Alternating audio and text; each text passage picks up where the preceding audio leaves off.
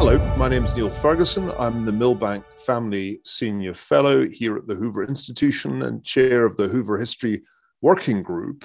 And just the other day, we had the great good fortune to have Philip Zelikow present to us an extraordinary and important new book about which I'm going to ask him some questions now. Before I do that, I should explain a little bit about Philip's unusual career. Some people spend their lives in academia, some confine themselves to the corridors of power, but Philip Zelikow knows both worlds, and I think that gives his work a really distinctive quality that's often missing from more purely academic scholars. He was the executive director of the 9/11 Commission. He is currently the director of the Miller Center of Public Affairs at the University of Virginia, where he's the White Bucket Miller Professor of History. But back in the day, Philip, who studied history, then law, was a career Foreign Service officer who served under Secretary of State George Shultz, our late lamented colleague here at Hoover in the 1980s.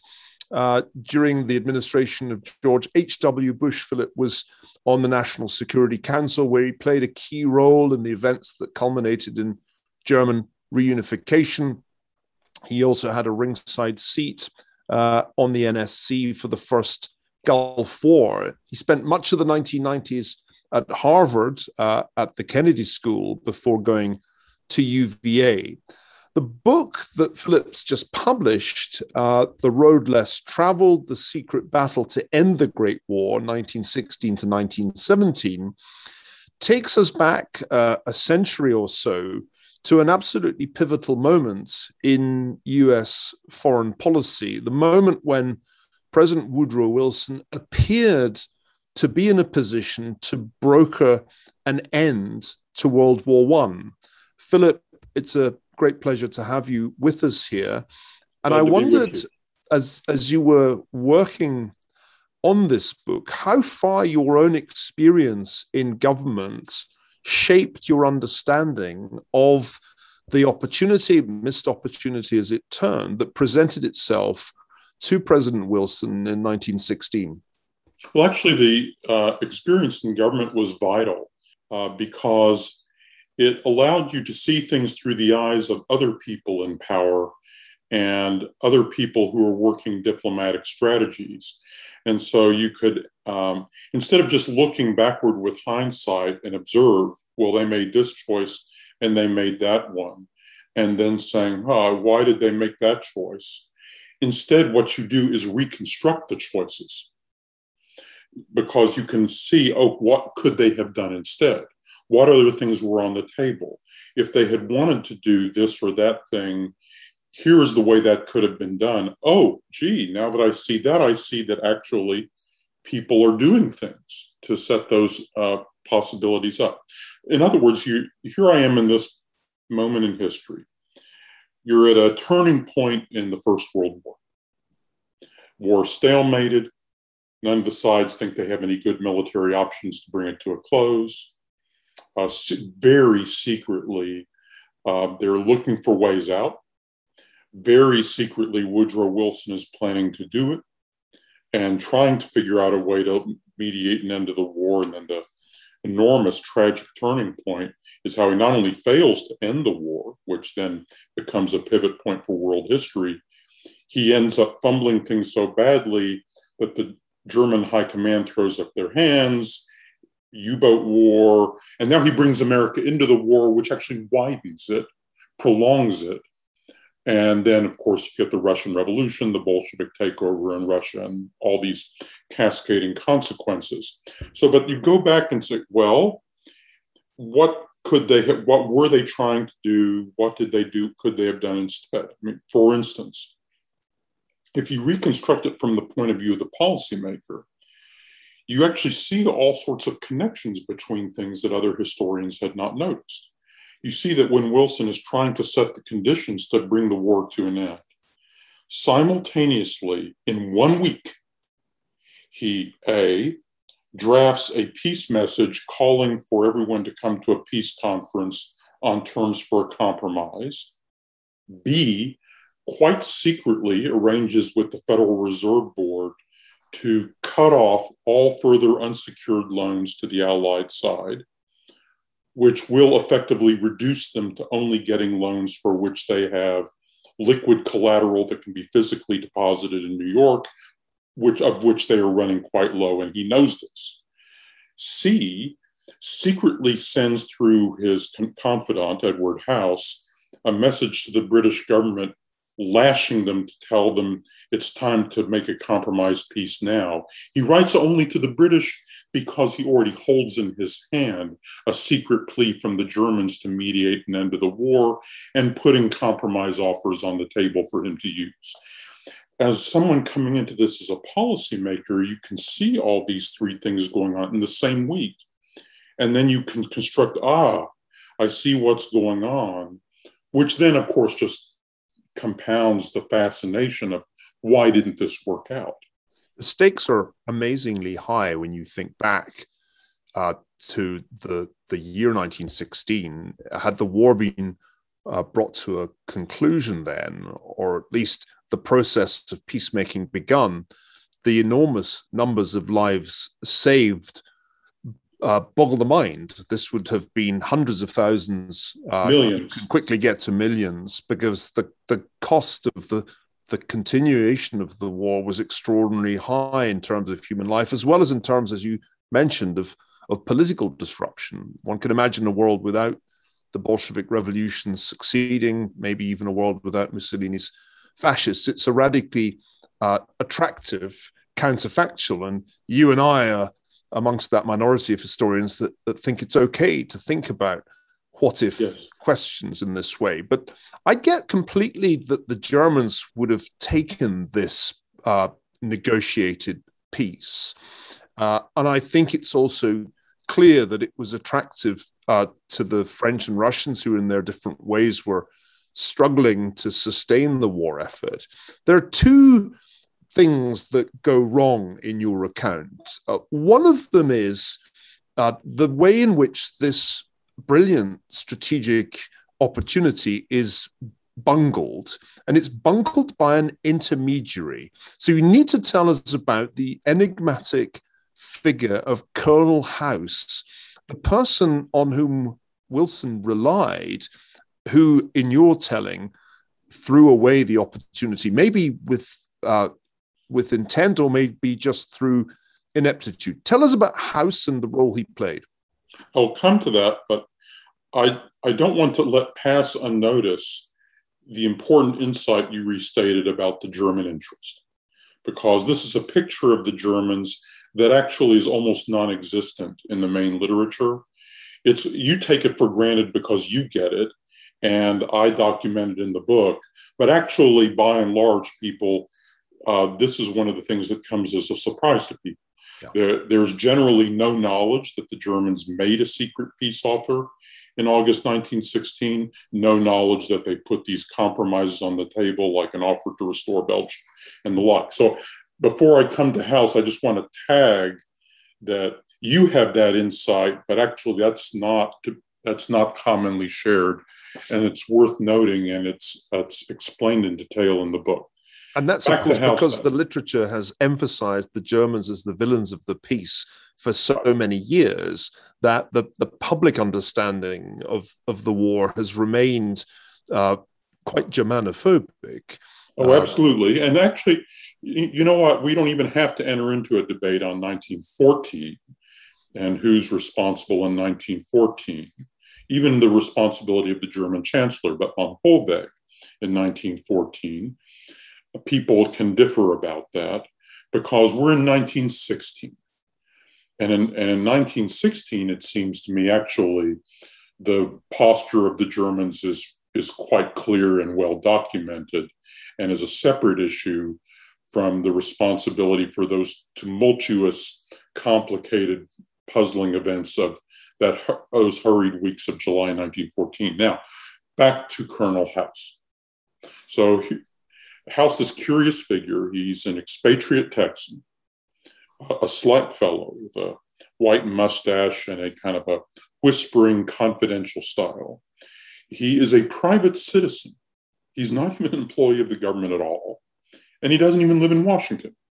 He lives in an apartment in Midtown Manhattan. He's the president's close political friend, has been since 1912, really since late 1911.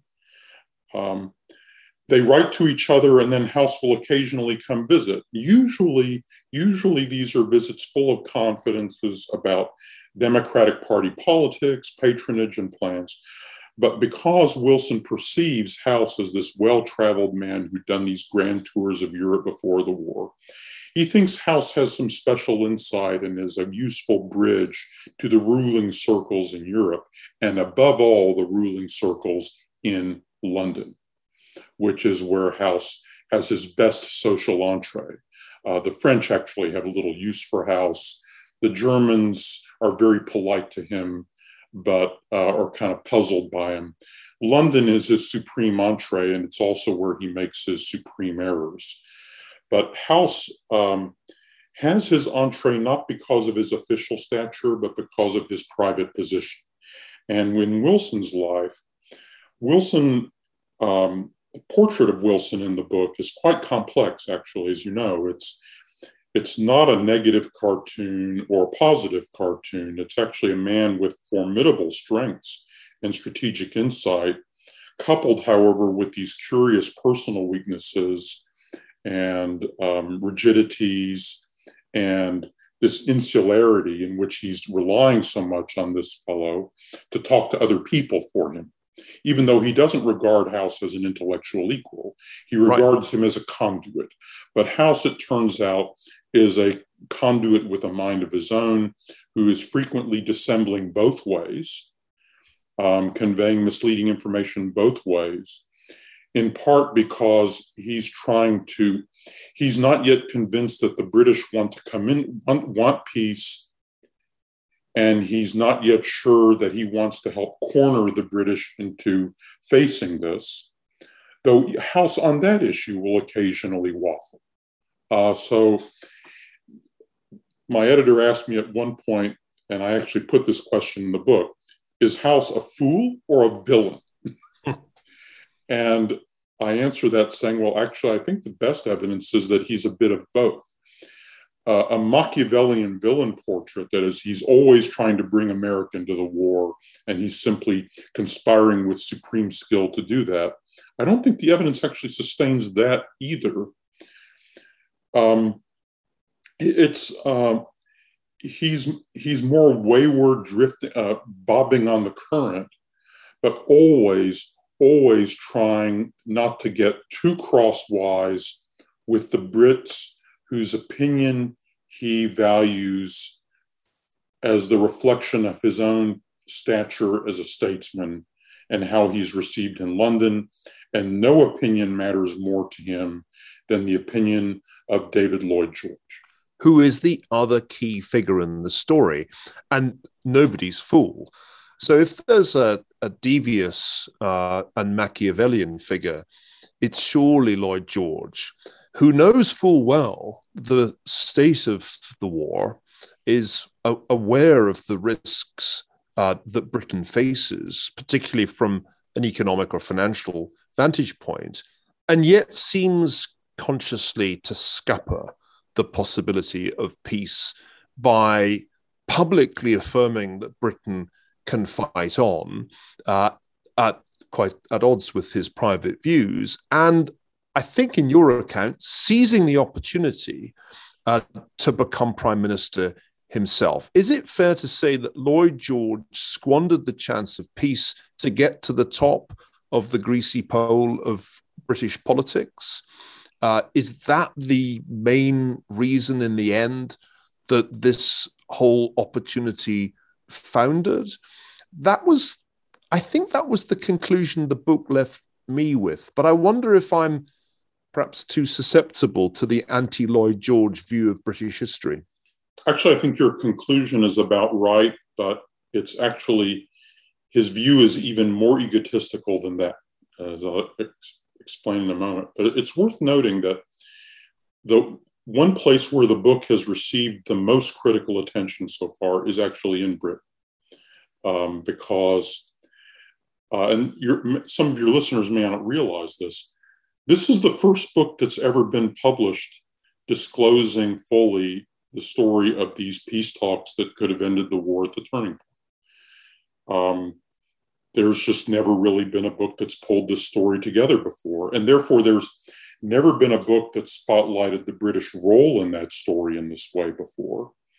And that's beginning now to command attention. I think that if people in Britain fully digest this book, they'll need to post guards at Lloyd George's tomb in Westminster Abbey to keep it from being vandalized because of the conclusion that you mentioned. But what I meant about even more egotistical, and this comes out in a series of astonishing confidences that Lloyd George just blurts out to Maurice Hankey, who recorded them that day in his diary. At this crucial time in November 1916, when the British are debating quite secretly whether to bring the war to an end and seek a compromise peace. Actually had a full cabinet debate that began that discussion in November 1916. By the way, the evidence for which has just recently surfaced. In that, Lloyd George's attitude is, I'm going to take this public stance as Mr. Fight to the finish, while privately I'm saying that our cause in the war is hopeless.